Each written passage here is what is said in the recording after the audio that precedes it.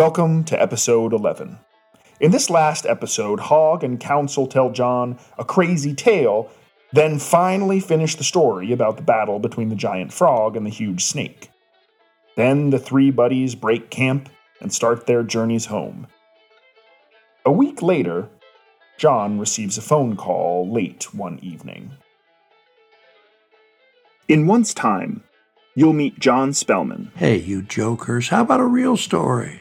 Something real that happened to real people. John's friend, Council Register. Yep, you got that right. It was $49.28. Started at $6.16, ended at $49.28. And Route Hog. Yeah, I walked up to the horse, knocked on a woman, and a door came out.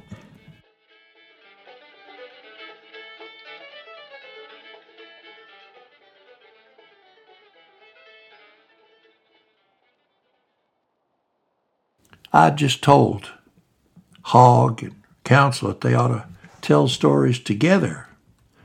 And they said, well, we do, sort of. And Council says, well, I'll start. You know, Smellman, I used to hang around in these woods here a lot when I was a teenager. Had me a girlfriend. Lived out here by the creek pool. Gal named Sally. Big gal. Everybody called her Sal. Sal and hunting were the two main loves of my life at the time. And once time, my dad said to me, he says, hey, son, let's go larrupin', rarrupin', terrapin', hunt foxin'. Go round up the dogs. So I went to round up the dogs. I called them. I says, here Shep, here Trey, here Bruce, here Homer, here Caesar, here Blue, here Rosie, here Nera, here Pinder, here Hans, here Bugle, here Buck, here Zip. Oh, come on, Zip.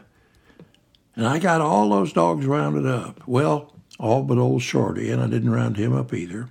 And then Paul says, hey, son, we can't go hunting. You haven't finished your chores. You need to mow the garbage, carry the grass out of the house. So I did. I mowed the garbage, carried the grass, and mowing garbage, you know how long that takes. So that by the time I was done, all the dogs were not rounded up anymore. Well, all but old Shorty, and we didn't round him up either.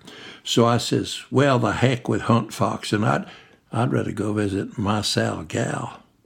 And she lived way out the tough of the creek, and the further you went that way, the tougher it got. So I told Pa, I says, hey, Pa, I'd rather ride the horse over there if he cared. And he asked me, he didn't care. So here's what I did. I went out to the barnyard, threw the reins up over the barn, led the fence up beside the gate. The horse got on me, and away we rode. Your turn, Hog. Right.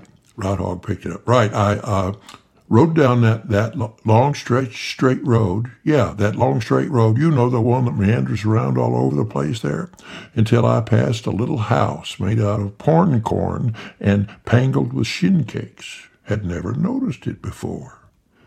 Got off the house, walked up to the horse, knocked on the woman, and a door come out. Well, hello there, young fella, she says. Could I offer you a piece of milk or perhaps a glass of cake? Thanks, no, I said. I don't care for some. I just had any. But I'll tell you a joke. So I did. I told her a joke, and she cried. And I told her another one, and she wept. Until all of a sudden a great big bark came tearing out of the house and dogged at me, and I had to leave.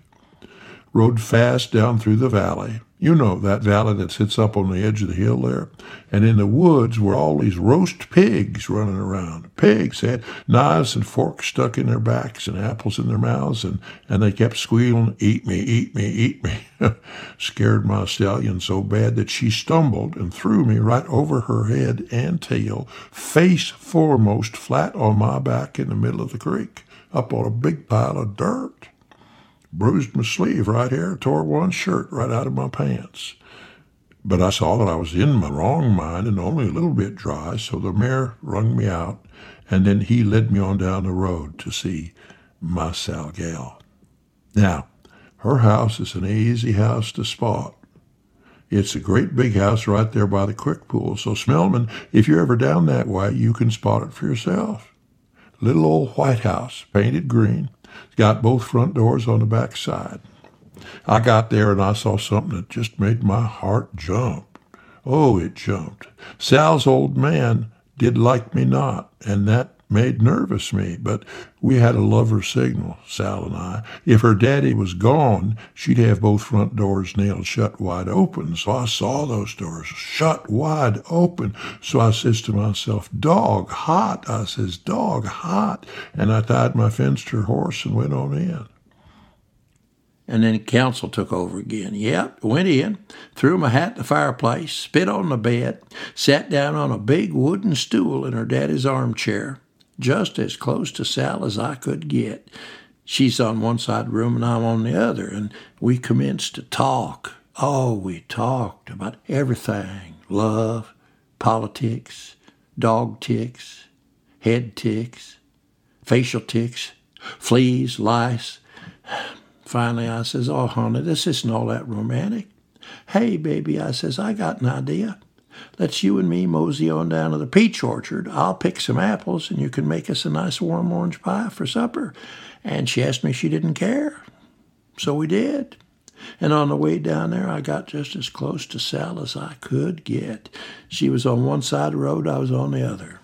And we got into the orchard, and I says to Sal, hey, darling, I'll climb up that pear tree, shake down some mangoes, if you don't care.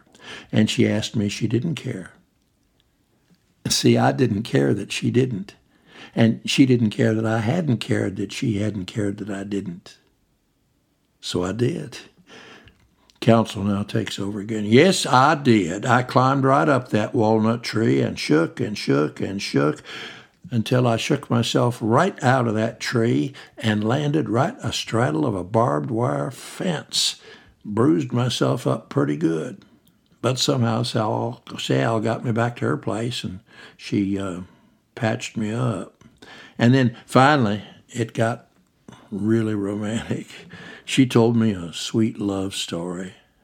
You know that one, right, Hog? You know, the one about the prince looking for the cessprin who could delicate enough be just for him? Remember how it starts? Time once. Yes, it's right, Hog. I believe that, but let's not do that one. I want to finish this one. Well, okay, says Council, okay. So, Sal's little tale of the prince and the cessprin had put me in a real mood romantic. So soon Sal and I started drawing cards, one at a time, just right out of the deck to cast our love fortune. Sal goes first, and she draws a heart. That was for love. Routhog chimes in. Yep. And I went next, and I drew a spade. Council says, yep, that was for work. That seemed so natural. Yeah. Then Sal went again, and she drew a diamond. That was for marriage, and that seemed so right. But then Sal's old man walked in, and he drew a club. So I says, okay, honey, bye-bye, go gotta, and if I don't see you anymore, the old goose gray is yours. And I ran on home. By the time I got there, Paul finally had all the dogs rounded up. Well, says Routhog, all but old Shorty were rounded up, and we didn't round him up either. But then Paul said it was too late to go hunting. It had gotten dark. Council says, so what a dumb day, boy. I ended up that day I had no food, no clothes, no hunting.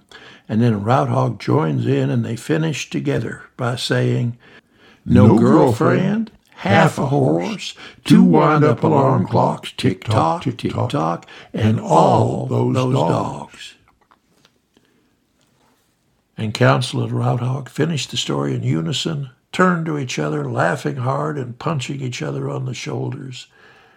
Hey, you jokers, I said, hey, how about a real story? Something real that happened to real people. Routhog, I says, whatever happened with that frog and the snake that you and Council saw? Oh, those ones we bet on when they started to eat each other? Yeah, I said them. Oh, right, said Hog. Okay, that's real. That's a real story. We saw that. This big snake, you say, had started eating at the big frog's rear end, and the frog had started at the snake's tail, and they were both chomping away on each other. Big, noisy gulps. It was amazing. Council and I twice doubled our bet about who would eat who first, and 2 more groups of hikers showed up, and there were side bets. And then, right near the end, it got so exciting that we doubled again what we'd already doubled, and we must have been close to $50 by then.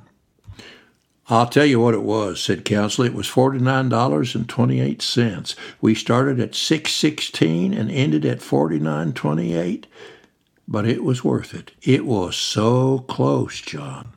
Yes, said Route Hog. At the very end, there was less than an inch left of the snake, and just the frog's lips were sticking out. And then all of a sudden, they both took a big bite at exactly the same moment. And they were gone. Yep, ate each other right up. We never saw either one of them again. I knew it. I had been cornswoggled again. And this time, Route Hog and Council did not even laugh. They just sat there, looking at me. I sat very still, and I said nothing. I had been totally tall-tailed into silence. I had not seen it coming, but I was at least sharp enough at that moment not to react to the size of their lie. All I could think to do was to stand up, walk out into the woods, and relieve myself, which I gratefully did.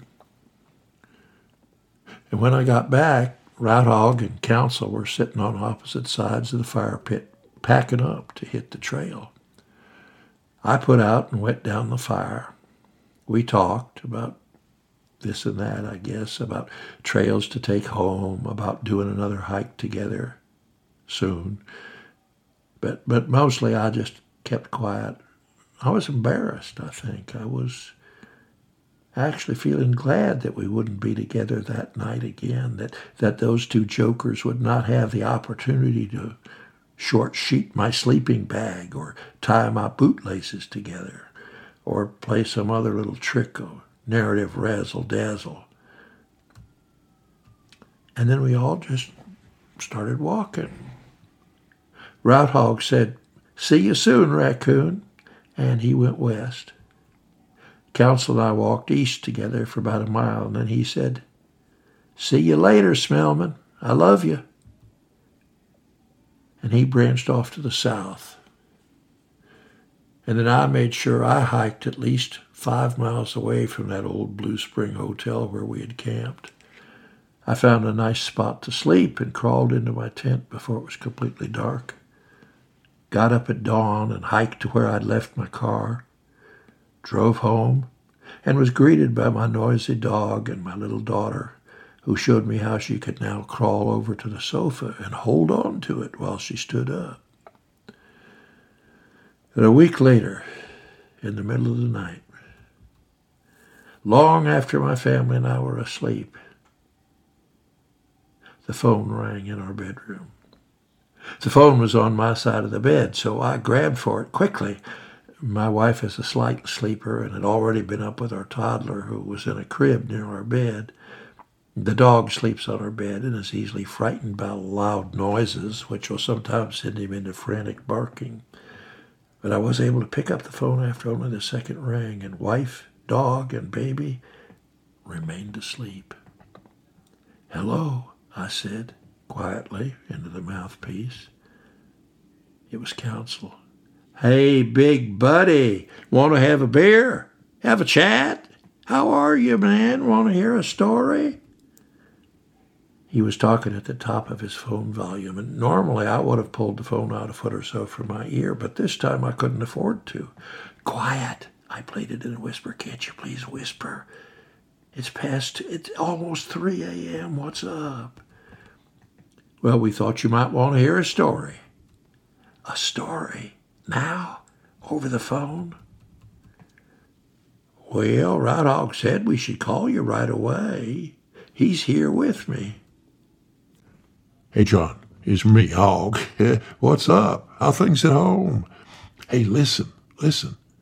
We found out somebody else died at the old Blue Spring Hotel. Something weird just happened over there. You want to hear that story?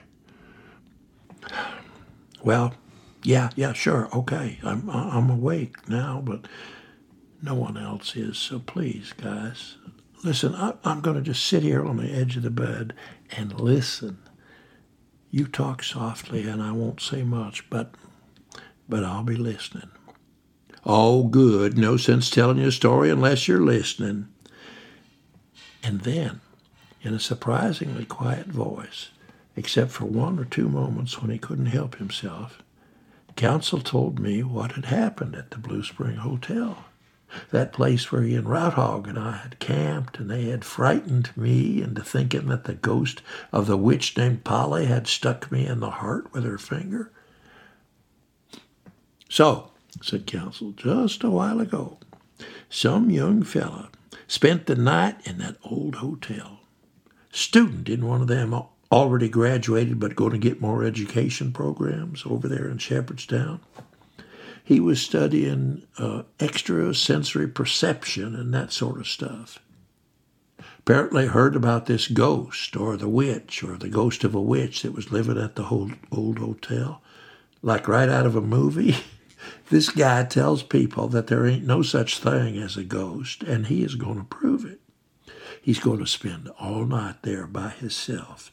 His friends say, no, don't do it. But he tells them he ain't worried. And if a ghost does get him, they'll know what it was, because he's going to set up all this battery-powered TV and sound equipment he's rented. So, one evening, just before dark, he goes over there, finds a room on the 2nd floor that's still in pretty good shape, and the door and the window is still shut, and the fireplace seems to work, actually. He sets up all his equipment, lights a little fire, and turns on his kerosene lantern, lays out his bedroll on the floor, and commences to eat the food he's brought. About 10 o'clock, he's getting ready to sack. He reads a bit from a book he's got with him, a book of positive thoughts, turns out his lantern, and falls asleep. About midnight, he's waked up by some noises. Noises. They seem to be coming from the ballroom down underneath his bedroom. Sounds like music playing, people talking, feet clicking and sliding across the floor, and the loud voice of a young woman. Oh, I love it. I'm sorry, I love it. And for a minute, the fella's a bit scared, and then he figures it must be his friends down there trying to frighten him. So he bangs on the floor and he hollers, "Hey, shut up down there. I'm trying to get some rest." And the noises stop. So he goes back to sleep. About an hour later, he's waked up by a new sound, much quieter and a lot scarier. It's the sound of footsteps, wet footsteps. Someone is clambering up the stairs from the ballroom. He holds his breath and listens. Someone is now in the hall and walking toward his door. Step, step, the sloppy squish of very wet feet on wooden flooring. Step, step. Someone is turning the knob on his door. He picks up the book of positive thoughts and heaves it at the door. He hears a little gasp and the sound of wet footsteps moving quickly away. He wants that book back in his hand. It's the closest thing he has to a weapon. He tiptoes toward the door and listens. Nothing but the wind outside and the creaks of the old building. So he bends over, retrieves his book from the floor. And while I'm here, he thinks, I might as well peek out. Very slowly, he pulls the door open a crack and looks down the hall to his left. Nothing. He cracks the door wider and sticks his head out to peer down the hall to his right. Nothing. And then he sees it. A puddle of water and blood on the floor right in front of his door. He shuts that door as quickly and quietly as he can and tries to lock it. No key, no lock. He sees that the fire has gone out and he tries to stir up the coals, not even a spark. He picks up his lantern, turns the flame all the way up, raises it above his head. There's a quick puff of air and the lantern goes out. Step, step. The wet footfalls move back down the hall toward his door. The young fellow backs slowly up against the wall of the room, trying to be as quiet as he can, and he stands there and listens. Again, a pause right in front of his door, and the poor stoop is frozen stiff. The doorknob turns, and a thing comes into the room. Looks like it may once have been a young woman, though most of her hair and one side of her face are gone. Her teeth are very visible on that side. She has long teeth like a dog's, and both her eyeballs are missing, but light glows dimly in the empty sockets like coals in a dying fire. A crooked grin covers the half of her face that works. The fellow tries to press himself back through the wall, whispers, "Who are you? What do you want?" And her grin spreads into a smile. She raises her arms up as if to embrace him and starts shuffling across the room toward him. He can see that she has no fingers on her hands and only one thumb, and the bony end of that skeletal stump is pointed right at his heart. And when she's standing directly in front of him, so close he can smell the stink of her breath, she says in a husky voice quivering with spectral lust, "Oh, you know who I am, and you know why I'm here. I'm Polly, pretty Polly, and I'm here to dance, to dance with you." And Council had been speaking very, very softly for several minutes before he came to those last words, and then he screamed, and Hog screamed. I had been sitting on the edge of our bed with my ear pressed up against the phone, so when Council and Hog hollered into my ear, the phone flew from my hand, and I fell backwards, landing on my sleeping wife's back. She jerked awake, yelling, What is it?" And the dog, asleep at her feet, let out a huge yelp of fear and tumbled off the bed. Howling, he tried to scramble out of the room, but his feet slid on the hardwood floor and he slammed into the crib so that the baby, awakened by the sudden jolt and by the frantic screams of her parents and the yowling panic of her canine protector, began to bawl in terror. And through it all, I could hear the sounds of raucous laughter coming from the phone where it lay on the floor. Council and Hog. They must have been doubled over in glee. So, once more time, Council and Hog got me good, caught me really good that time. 45 minutes later, after the restoration of sanity to our bedroom as I was falling asleep, I thought, well, at least I have a few stories I can tell to other people, if I can remember them, and if I can figure out a good way to tell them. But I do know how those stories begin. Once time.